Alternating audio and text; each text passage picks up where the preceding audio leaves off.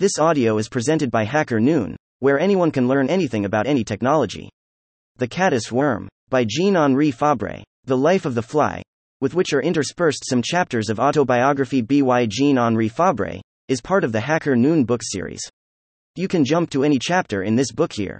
The Caddis Wormchapter 8.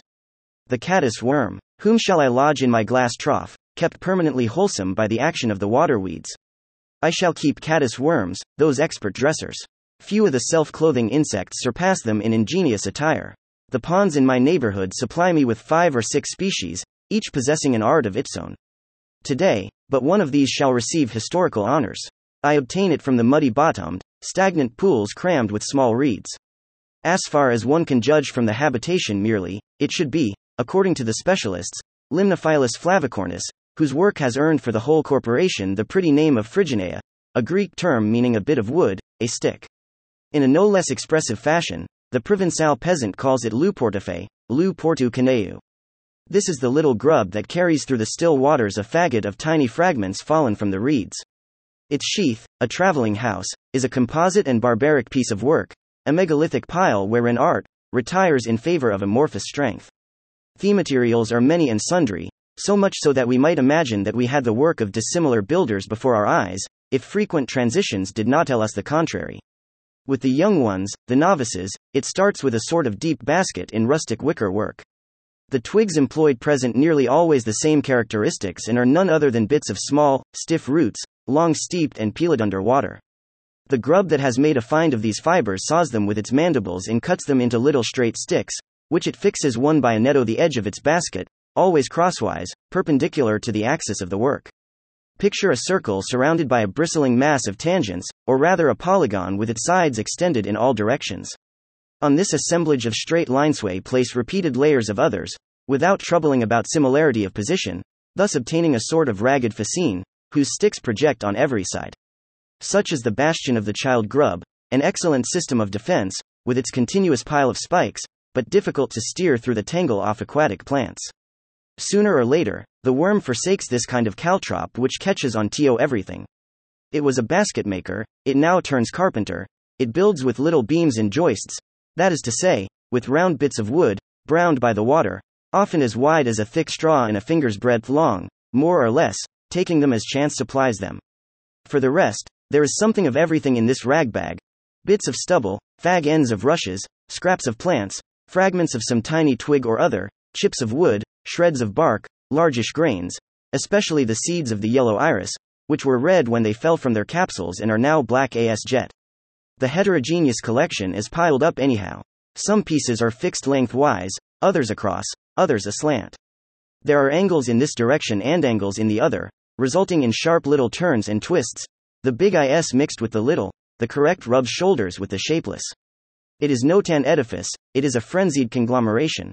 Sometimes, a fine disorder is an effect of art. This is not so here. The work of the Caddis Worm is not a masterpiece worth signing. And this mad heaping up follows straight upon the regular basket work of the start. The young grub's fascine did not lack a certain elegance, with its dainty laths, all stacked crosswise, methodically, and, lo and behold, the builder, grown larger, more experienced and, one would think, more skillful, abandons the orderly plan to adopt another which is wild and incoherent. There is no transition stage between the two systems. The extravagant pile rises abruptly from the original basket. But that we often find the two kinds of work placed one above the other, we would not dare ascribe to them a common origin. The fact of their being joined together is the only thing that makes them one, in spite of the incongruity. But the two stories do not last indefinitely. When the worm has grown slightly and is housed to its satisfaction in a heap of joists, it abandons the basket of its childhood, which has become too narrow and is now a troublesome burden. It cuts through its sheath, lops off and lets go the stern, the original work. When moving to a higher and roomier flat, it understands how to lighten its portable house by breaking off a part of it. All that remains is the upper floor, which is enlarged at the aperture, as and when required, by the same architecture of disordered beams. Side by side with these cases, which are mere ugly faggots, we find others just as often of exquisite beauty and composed entirely of tiny shells. Do they come from the same workshop? It takes very convincing proofs to make us believe this. Here is order with its charm, there disorder with its hideousness. On the one hand a dainty mosaic of shells, on the other a clumsy heap of sticks. And yet it is all produced by the same laborer. Proofs abound. On some case which offends the eye with the want of arrangement in its bits of wood, patches are apt to appear which are quite regular and made of shells. In the same way, it is not unusual to see a horrid tangle of joists braced to a masterpiece of shellwork. One feels a certain annoyance at seeing the pretty sheath so barbarously spoilt. This mixed construction tells us that the rustic stacker of wooden beams excels, when occasion offers, in making elegant shell pavements, and that it practices rough carpentry and delicate mosaic work indifferently. In the latter instance, the scabbard is made, above all, of planorbs, selected among the smaller of these pond snails and laid flat. Without being scrupulously regular, the work, at its best, does not lack merit. The pretty, close-whorled spirals, placed one against the other on the same level, have a very pleasing general effect. No pilgrim returning from Santiago de Compostela ever slung handsomer tippet from his shoulders. But only too often the caddis worm dashes ahead, regardless of proportion. The big is joined to the small, the exaggerated suddenly stands out, to the great detriment of order. Side by side with tiny planorbs, each at most the size of a lentil, others are fixed as large as one's fingernail, and these cannot possibly be fitted incorrectly. They overlap the regular parts and spoil their finish. To crown the disorder, the caddis worm adds to the flat spirals any dead shell that comes handy, without distinction of species, provided it be not excessive large. I notice, in its collection of bric-a-brac, the physa, the paludina, the limnea, the amber snail, all pond snails, and even the Pisidium, a bivalve, that little twin-valved casket. Land shells, swept into the ditches by the rains after the inmate's death, are accepted quite as readily. In the work made of the mollusk's cast-off clothing, I find encrusted the spindle shell of the Closylium, the key shell of the pupa, the spiral of the smaller helix, the yawning volute of the vitrina, or glass snail, the turret shell of the Bulimus, all land snails, denizens all of the fields. In short, the caddis worm builds with more or less everything that comes from the plant or the dead mollusk. Among the diversified refuse of the pond, the only materials rejected are those of a gravelly nature. Stone and pebble are excluded from the building with a care that is very rarely absent. This is a question of hydrostatics to which we will return presently. For the moment, let us try to follow the construction of the scabbard.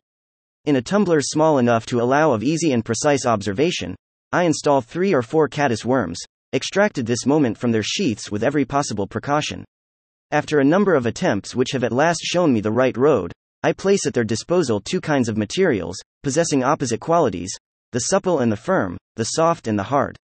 On the one hand, we have a live aquatic plant, such as watercress, for instance, or umbrelle d'eau, having at its base a tufty bunch of fine white roots about as thick as a horsehair.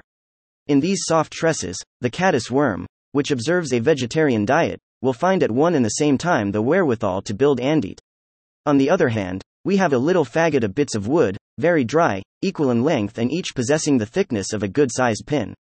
The 2 sorts of building material lie side by side, mingling their threads and sticks. The animal can make its choice from the lump. A few hours later, having recovered from the shock of losing its sheath, the caddis worm sets to work to manufacture a new one. It settles across a bunch of tangled rootlets, which are brought together by the builder's legs and more or less arranged by the undulating movement of the hinder part. This gives a kind of incoherent and ill-defined suspended belt, a narrow hammock with a number of loose catches, for the various bits of which it is made up are respected by the teeth and extended from place to place beyond the main cords of the roots. Here, without much trouble, is the support, suitably fixed by natural moorings. A few threads of silk, casually distributed, make the frail combination a trifle more secure. And now to the work of building. Supported by the suspended belt, the caddisworm stretches itself and thrusts out its middle legs, which, being longer than the others, are the grapnels intended to seize things at a distance. It meets abit of root, fastens onto it, climbs above the point gripped, as though it were remeasuring the piece to a requisite length, and then, with the fine scissors OFITS mandibles, cuts the string. There is at once a brief recoil, which brings the animal back to the level of the hammock. The bit detached lies across the worm's chest, held in its 4 legs, which turn it, twist it, wave it about, lay it down, lift it up, as though trying for the best position. Those forelegs make admirably dexterous arms. Being less long than the other 2 pairs, they are brought into immediate contact with those primordial implements, the mandibles and the spinneret. Their delicate terminal jointing, with a movable and crooked finger, is the caddisworm's equivalent of our hand. They are the working legs. The second pair, which are exceptionally long, serve to spear distant materials and to give the worker a firm footing when measuring a piece and cutting it with the pliers. Lastly, the hind legs, of medium length, afford a support when the others are busy. The caddis worm, I was saying, with the piece which it has removed held crosswise to its chest, retreats a little way along its suspended hammock until the spinneret is level with the support furnished by the close tangle of rootlets. With a quick movement, it shifts its burden, gets it as nearly by the middle as it can, so that the two ends stick out equally on either side, and chooses the spot to place it, whereupon the spinneret sets to work at once, while the little forelegs hold the scrap of root motionless in its transversal position. The soldering is effected with a touch of silk in the middle of the bit and along a certain distance to the right and left, as far as the bending of the head permits. Without delay, other sticks are speared in like manner at a distance, cut off and placed in position. As the immediate neighborhood is stripped, the material is gathered at a yet greater distance and the caddis worm bends even farther from its support, which now holds only its last few segments.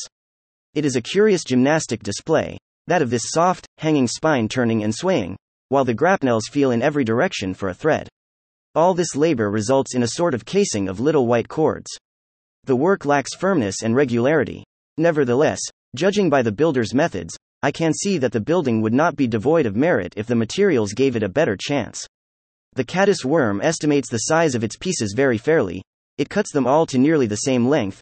It always arranges them crosswise on the margin of the case. It fixes them by the middle. Nor is this all. The manner of working helps the general arrangement considerably. When the bricklayer is building the narrow shaft of a factory chimney, he stands in the center of his turret and turns round and round while gradually laying new rows. The caddis worm acts in the same way. It twists round in its sheath. It adopts without inconvenience whatever position it pleases, so as to bring its spinneret full face with the point to be gummed.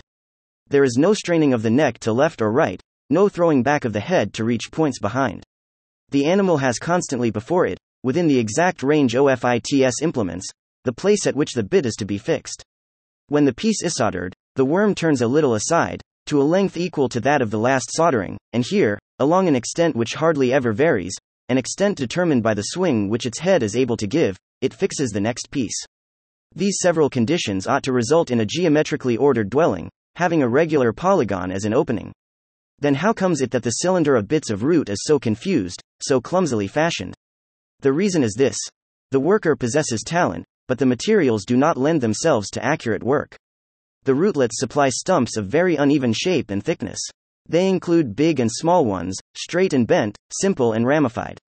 To combine all these dissimilar pieces into an orderly whole is hardly possible, all the more so as the caddis worm does not appear to attach very much importance to its cylinder, which is a temporary work, hurriedly constructed to afford a speedy shelter. Matters are urgent, and very soft fibers, clipped with a bite of the mandibles, are more quickly gathered and more easily put together than joists, which require the patient work of the saw. The inaccurate cylinder, in short, held in position by numerous guy ropes, is a base upon which a solid and definite structure will rise before long. Soon, the original work will crumble to ruins and disappear, whereas the new one, a permanent structure, will even outlast the owner. The insects reared in a tumbler show yet another method of building the first dwelling. This time, the caddis worm is given a few very leafy stalks of pondweed, Potamogeton densum, and a bundle of small dry twigs. It perches on a leaf, which the nippers of the mandibles cut half across. The portion left untouched will act as a lanyard and give the necessary steadiness to the early operations. From an adjoining leaf a section is cut out entirely, an angular and good-sized piece. There is plenty of material and no need for economy. The piece is soldered with silk to the strip which was not wholly cut off. The result of 3 or 4 similar operations is to surround the caddis worm with a conical bag, whose wide mouth is scalloped with pointed and very irregular notches. The work of the nippers continues. Fresh pieces are fixed, from one to another, inside the funnel, not far from the edge, so that the bag lengthens, tapers and ends by wrapping the animal in a light and floating drapery. Thus clad for the time being, either in the fine silk of the pondweed or in the linsey woolsey supplied by the roots of the watercress, the caddis worm begins to think of building a more solid sheath. The present casing will serve as a foundation for the stronger building. But the necessary materials are seldom near at hand. You have to go and fetch them, you have to move your position, an effort which has been avoided until now. With this object, the caddis worm cuts its moorings, that is to say, the rootlets which keep the cylinder fixed, or else the half-severed leaf of pondweed on which the cone-shaped bag has cominto being. The worm is now free. The smallness of the artificial pond, the tumbler, soon brings it into touch with what it is seeking. This is a little faggot of dry twigs, which I have selected of equal length and of slight thickness. Displaying greater care than it did when treating the slender roots, the carpenter measures out the requisite length on the joist. The distance to which it has to extend its body in order to reach the point where the break will be made tells it pretty accurately what length of stick it wants. The piece is patiently sawn off with the mandibles. It is next taken in the forelegs and held crosswise below the neck. The backward movement which brings the caddis worm home also brings the bit of twig to the edge of the tube. Thereupon, the methods employed in working with the scraps of root are renewed in precisely the same manner. The sticks are scaffolded to the regulation height, all alike in length, amply soldered in the middle and free at either end. With the picked materials provided, the carpenter has turned out a work of some elegance. The joists are all arranged crosswise, because this way is the handiest for carrying the sticks and putting them in position. They are fixed by the middle, because the two arms that hold the stick while the spinneret does its work require an equal grasp on either side. Each soldering covers a length which is seen to be practically invariable, because it is equal to the width described by the head in bending first to this side and then to that when the silk is emitted. The whole assumes a polygonal shape, not far removed from a rectilinear pentagon, because, between laying one piece and the next, the caddisworm turns by the width of an arc corresponding with the length of a soldering. The regularity of the method produces the regularity of the work, but it is essential, of course, that the materials should lend themselves to precise coordination. In its natural pond, the caddis worm does not often have at its disposal the picked joists which I give it in the tumbler. It comes across something of everything, and that something of everything it employs as it finds it. Bits of wood, large seeds, empty shells, stubble stalks, shapeless fragments are used in the building for better or for worse, just as they occur, without being trimmed by the saw, and this jumble, the result of chance, results in a shockingly faulty structure. The caddis worm does not forget its talents, but it lacks choice pieces. Give it a proper timber yard and it at once reverts to correct architecture, of which it carries the plans within itself. With small, dead pond snails, all of the same size, it fashions a splendid patchwork scabbard. With a cluster of slender roots, reduced by rotting to their stiff, straight, woody axis, it manufactures pretty specimens of wicker work which could serve as models to our basket makers. Let us watch it at work when it is unable to use its favorite joist. There is no point in giving it clumsy building stones, that would only bring us back to the uncouth sheaths. Its propensity to make use of soaked seeds, those of the iris, for instance, suggests that I might try grains. I select rice, which, because of its hardness, will be tantamount to wood and, because of its clean whiteness and its oval shape, will lend itself to artistic masonry. Obviously, my denuded caddis worms cannot start their work with bricks of this kind. Where would they fix their first layer? They must have a foundation, quick and easy to build. This is once more supplied by a temporary cylinder of watercress roots. On this support follow the grains of rice, which, grouped one atop the other, straight or slanting, end by giving a magnificent turret of ivory. Next to the sheaths made of tiny snail shells, this is the prettiest thing with which the caddis worm's industry has furnished me. A fine sense of order has returned, because the materials, regular and of identical character, have cooperated with the correct method of the worker. The two demonstrations are enough. Sticks and grains of rice make it plain that the caddis worm is not the bungler that one would expect from the monstrous buildings in the pond. Those cyclopean piles, those mad conglomerations, are the inevitable results of chance finds, which are used for the best because there is no choice. The water carpenter has an art of its own, has method and rules of symmetry. When well served by fortune, it is quite able to turn out good work. When ill served, it acts like others. The work which it turns out is bad. Poverty makes for ugliness. There is another matter wherein the caddis worm deserves our attention. With a perseverance which repeated trials do not tire, it makes itself a new tube when I strip it. This is opposed to the habits of the generality of insects, which do not recommence the thing once done, but simply continue it according to the usual rules, taking no account of the ruined or vanished portions. The caddisworm is a striking exception. It starts again. Whence does it derive this capacity? I begin by learning that, given a sudden alarm, it readily leaves its scabbard. When I go fishing for caddis worms, I put them in tin boxes, containing no other moisture than that wherewith my catches are soaked. I heap them up loosely, to avoid any grievous tumult and to fill the space at my disposal as best I may. I take no further precaution. This is enough to keep the caddis worms in good condition during the 2 or 3 hours which I devote to fishing and to walking home. On my return, I find that a number of them have left their houses. They are swarming naked among the empty scabbards and those still occupied by their inhabitants. It is a pitiful sight to see these evicted ones dragging their bare abdomens and their frail respiratory threads over the bristling sticks. There is no great harm done, however, and I empty the whole lot into the glass pond. Not one resumes possession of an unoccupied sheath. Perhaps it would take them too long to find one of the exact size. They think it better to abandon the old clouts and to manufacture cases new from top to bottom. The process is a rapidone. By the next day, with the materials wherein the glass trough abounds, bundles of twigs and tufts of watercress, all the denuded worms have made themselves at least a temporary home in the form of a tube of rootlets. The lack of water, combined with the excitement of the crowding in the boxes, has upset my captives greatly, and, scenting a grave peril, they have made off hurriedly, doffing the cumbersome jacket, which is difficult to carry. They have stripped themselves so as to flee with greater ease. The alarm cannot have been due to me. There are not many simpletons like myself who are interested in the affairs of the pond, and the caddis worm has not been cautioned against their tricks. The sudden desertion of the crib has certainly some other reason than man's molestations. I catch a glimpse of this reason, the real one. The glass pond was originally occupied by a dozen didishi, or water beetles, whose diving performances are so curious to watch. One day, meaning no harm and for want of a better receptacle, I fling among them a couple of handfuls of caddis worms. Blunderer that I am, what have I done? The corsairs, hiding in the rugged corners of the rockwork, at once perceive the windfall. They rise to the surface with great strokes of their oars. They hasten and fling themselves upon the crowd of carpenters. Each pirate grabs a sheath by the middle and strives to rip it open by tearing off shells and sticks.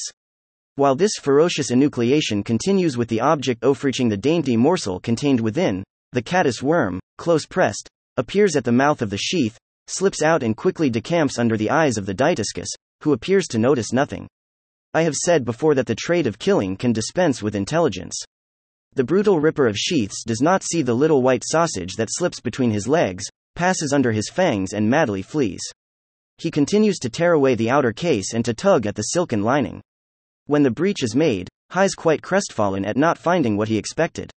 Poor fool, your victim went out under your nose and you never saw it. The worm has sunk to the bottom and taken refuge in the mysteries of the rockwork. If things were happening in the large expanse of a pond, it is clear that, with their system of expeditious removals, most of the lodgers would escape scot-free. Fleeing to a distance and recovering from the sharp alarm, they would build themselves a new scabbard and all would be over until the next attack, which would be baffled afresh by the selfsame trick. In my narrow trough, things take a more tragic turn. When the sheaths are done for, when the caddis worms that are too slow in making off have been eaten up, the water beetles return to the rockery at the bottom. Here, sooner or later, there are lamentable happenings. The naked fugitives are discovered in succulent morsels that they are forthwith torn to pieces and devoured. Within 24 hours, not one of my band of caddis worms is left alive. In order to continue my studies, I had to lodge the water beetles elsewhere.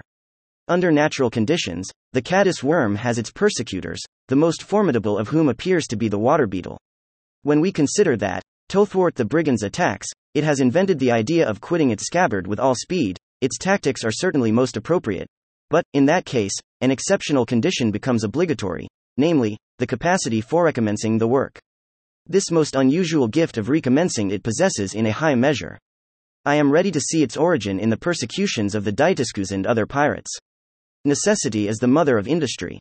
Certain caddis worms, of the Sericostoma and Leptocaris species, clothe themselves in grains of sand and do not leave the bed of the stream. On a clear bottom, swept by the current, they walk about from one bank of verdure to the other and do not think of coming to the surface to float and sail in the sunlight.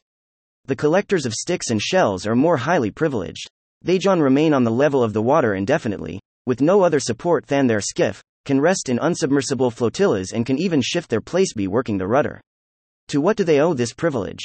Are we to look upon the bundle of sticks as a sort of raft whose density is less than that of the water?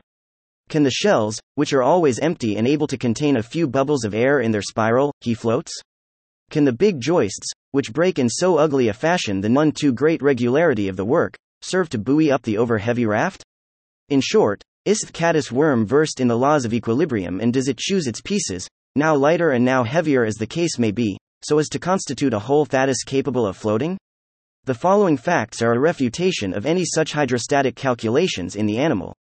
I remove a number of caddis worms from their sheaths and submit these, as the yare, to the test of water. Whether formed wholly of fibrous remnants or of mixed materials, not one of them floats. The scabbards made of shells go to the bottom with the swiftness of a bit of gravel, the others sink gently. I experiment with the separate materials one by one. No shell remains on the surface, not even among the planorbs, which a many-whorled spiral ought, one would think, to keep afloat. The fibrous remnants must be divided into two categories. The first, darkened by time and soaked with moisture, sink to the bottom. These are the most plentiful. The second, considerably fewer in number, of more recent date and less saturated with water, float very well. The general result is immersion, as in the case of the intact scabbards. I may add that the animal, when removed from its tube, is also unable to float. Then how does the caddis worm manage to remain on the surface without the support of the grasses, considering that itself and its sheath are both heavier than water? Its secret is soon revealed. I place a few high and dry on a sheet of blotting paper, which will absorb the excess of liquid unfavorable to successful observation. Outside its natural environment, the animal moves about violently and restlessly. With its body half out of the scabbard, this time composed entirely of fibrous matter, it clutches with its feet at the supporting plane. Then, contracting itself, it draws the scabbard towards it, half raising it and sometimes even making it assume a vertical position. Even so do the belimi move along, lifting their shell as they complete each crawling step. After a couple of minutes in the free air, I replace the caddis worm in the water. This time, it floats, but like a cylinder with too much weight below. The sheath remains vertical, with its hinder orifice level with the water. Soon, an air bubble escapes from the orifice. Deprived of this buoy, the skiff at once goes down. The result is the same with the caddis worms in shell casings. At first, they float, straight up on end, and then dip under and sink, faster than the others, after sending out an air bubble or two through the back window. That is enough. The secret is out. When cased in wood or in shells, the caddisworms, which are always heavier than water, are able to keep on the surface by means of a temporary air balloon which decreases the density of the whole structure. This apparatus works in the simplest manner. Consider the rear of the sheath. It is truncated, wide open and supplied with a membranous partition, the work of the spinneret. A round hole occupies the center of this screen.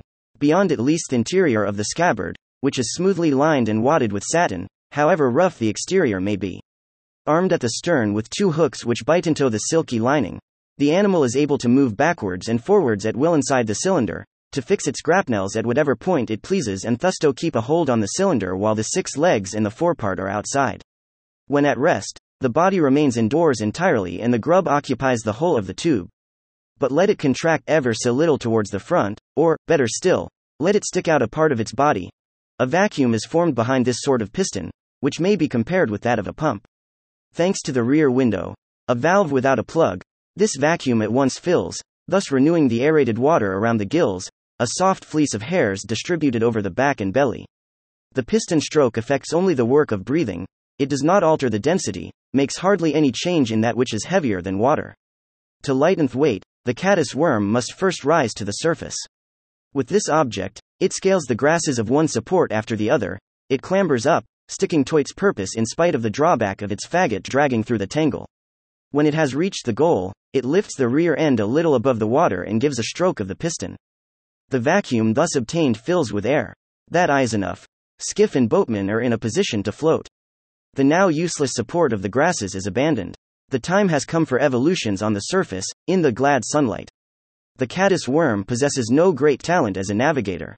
To turn round, to tack about, to shift its place slightly by a backward movement is all that it can do, and even that it does very clumsily. The front part of the body, sticking out of the case, acts as a rudder. 3 or 4 times over, it rises abruptly, bends, comes down again and strikes the water. These paddle strokes, repeated at intervals, carry the unskilled oarsman to fresh latitudes. It becomes a voyage on the right seas when the crossing measures a hand's breadth. However, tacking on the surface of the water affords the caddis worm no pleasure. It prefers to twitter in one spot, to remain stationary in flotillas. When the time comes to return to the quiet of the mudbed at the bottom, the animal, having had enough of the sun, draws itself wholly into its sheath again and, with a piston stroke, expels the air from the backroom. The normal density is restored and it sinks slowly to the bottom. We see, therefore, that the caddis worm has not to trouble about hydrostatics when building its scabbard. In spite of the incongruity of its work, in which the bulky and less dense portions seem to balance the more solid, concentrated part, it is not called upon to contrive an equipoise between the light and the heavy. It has other artifices whereby to rise to the surface, to float and to dive down again. The ascent is made by the ladder of the water weeds. Thievage density of the sheath is of no importance, so long as the burden to be dragged is not beyond the animal's strength. Besides, the weight of the load is greatly reduced when moved in the water. The admission of a bubble of air into the back chamber, which the animal ceases to occupy, allow it, without further to remain for an indefinite period on the surface. To dive down again, the caddis worm has only to retreat entirely into its sheath. The air is driven out, and the canoe, resuming its mean density, a greater specific density than that of water, goes under at once and descends of its own accord. There is, therefore, no choice of materials on the builder's part, no nice calculation of equilibrium, save for one condition, that no stony matter be admitted. That apart, everything serves, large and small, joist and shell, seat and billet. Built up at haphazard, all these things make an impregnable wall. One point alone is essential. The weight of the whole must slightly exceed that of the water displaced. If not, there could be no steadiness at the bottom of the pond, without a perpetual anchorage struggling against the pull of the water. In the same manner, quick submersion would be impossible at times when the surface became dangerous and the frightened creature wanted to leave it. Nor does this important heavier than water question call for lucid discernment, seeing that almost the whole of the sheath is constructed at the bottom of the pond, whither all the materials picked up at random, having descended once before, are likely to descend again. In the sheaths, the parts capable of offloading are very rare. Without taking their specific levity into account, simply so as not to remain idle, the caddis worm fixed them to its bundle when sporting on the surface of the water. We have our submarines, in which hydraulic ingenuity displays its highest resources. The caddis worms have theirs, which emerge, float on the surface, dip down and even stop at mid-depth by releasing gradually their surplus air. And this apparatus, so perfectly balanced, so skillful, requires no knowledge on the part of its constructor. It comes into being of itself, in accordance with the plans of the universal harmony of things. About Hacker Noon book series, we bring you the most important technical, scientific, and insightful public domain books. This book is part of the public domain. Jean-Henri Fabre, 2002. The Life of the Fly, with which are interspersed some chapters of autobiography. Urbana, Illinois. Project Gutenberg. Retrieved October https://www.gutenberg.org, cache, EPUB, 67,000, PG 67,000 images. HTML. This ebook is for the use of anyone anywhere at no cost and with almost no restrictions whatsoever. You may copy it, give it away or reuse it under the terms of the Project Gutenberg license included with this ebook or online at www.gutenberg.org, located at https://www.gutenberg.org, policy, license, HTML. Thank you for listening to this HackerNoon story, read by Artificial Intelligence. Visit hackernoon.com to read, write, learn and publish.